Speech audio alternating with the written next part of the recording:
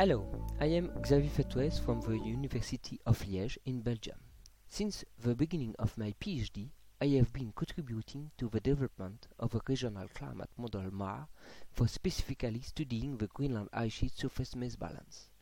You can see here some MAR results of the annual surface mass balance in millimeter by year. In red, the accumulation zone, in blue, the ablation zone. MAR is a useful tool to reconstruct the surface mass balance variation over the last century by forcing MAR with different analyses.